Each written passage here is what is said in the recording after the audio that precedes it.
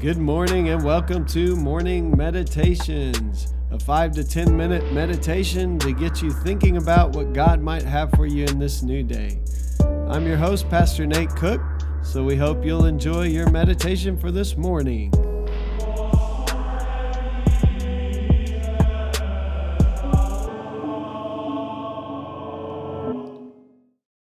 Hey, this is Pastor Nate, and this is your morning meditation for Tuesday, December the 3rd, 2019.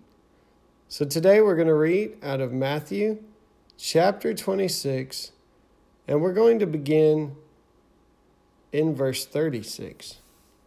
Then Jesus went with his disciples to a place called Gethsemane, and he said to them, "Sit here while I go over there and pray." He took Peter and the two sons of Zebedee along with him, and he began to be sorrowful and troubled. Then he said to them, "My soul is overwhelmed with sorrow to the point of death. Stay here and keep watch with me."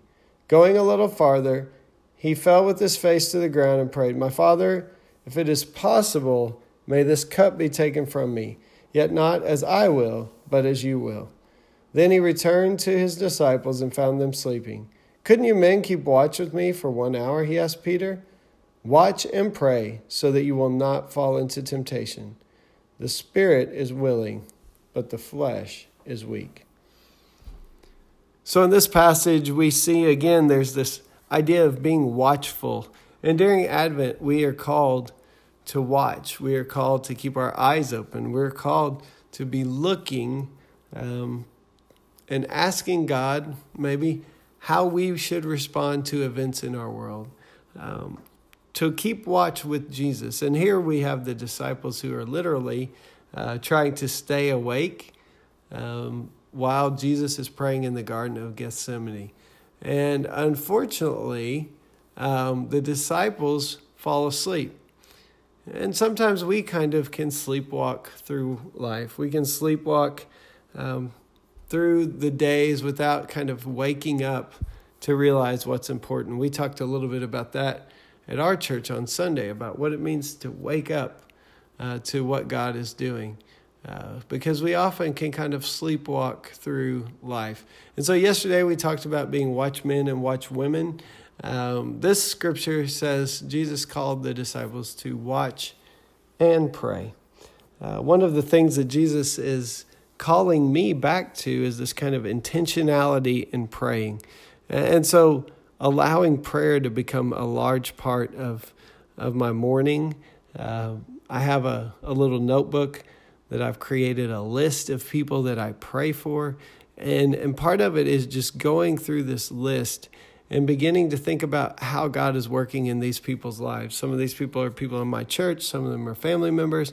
Some of them are just random people who have given me their prayer requests. And as I begin to pray, I'm learning that part of praying is to keep watch for where God is working in people's lives. We also see in this passage that there's another part of prayer, and that is that ultimately we allow our will to be bent to the Father's will. So Jesus is praying in the garden, and Jesus doesn't want to die. He doesn't want to necessarily go to the cross if he doesn't have to. He says, "Father, if it's possible, remove this cup from me." And so there's a sense in which even Jesus, in his humanness, is not wanting to go down this road that he knows he's about to go down. And yet, he relents his will to the Father's will.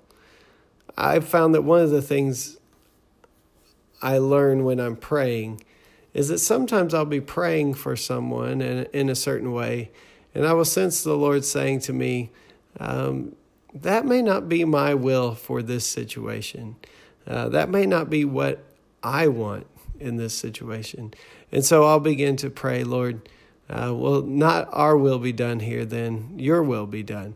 And there's a sense in which as we pray, our hearts are changed as much as maybe even the people we're praying for, or even the situation. Sometimes the situation doesn't really seem to change much, but our hearts and our minds and our attitudes change.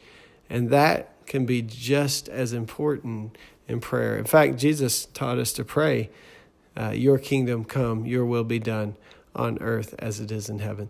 So today, in this time of Advent, I would encourage you, if you don't have a list of people you pray for, you could make a list. You could begin each morning to begin praying for those people.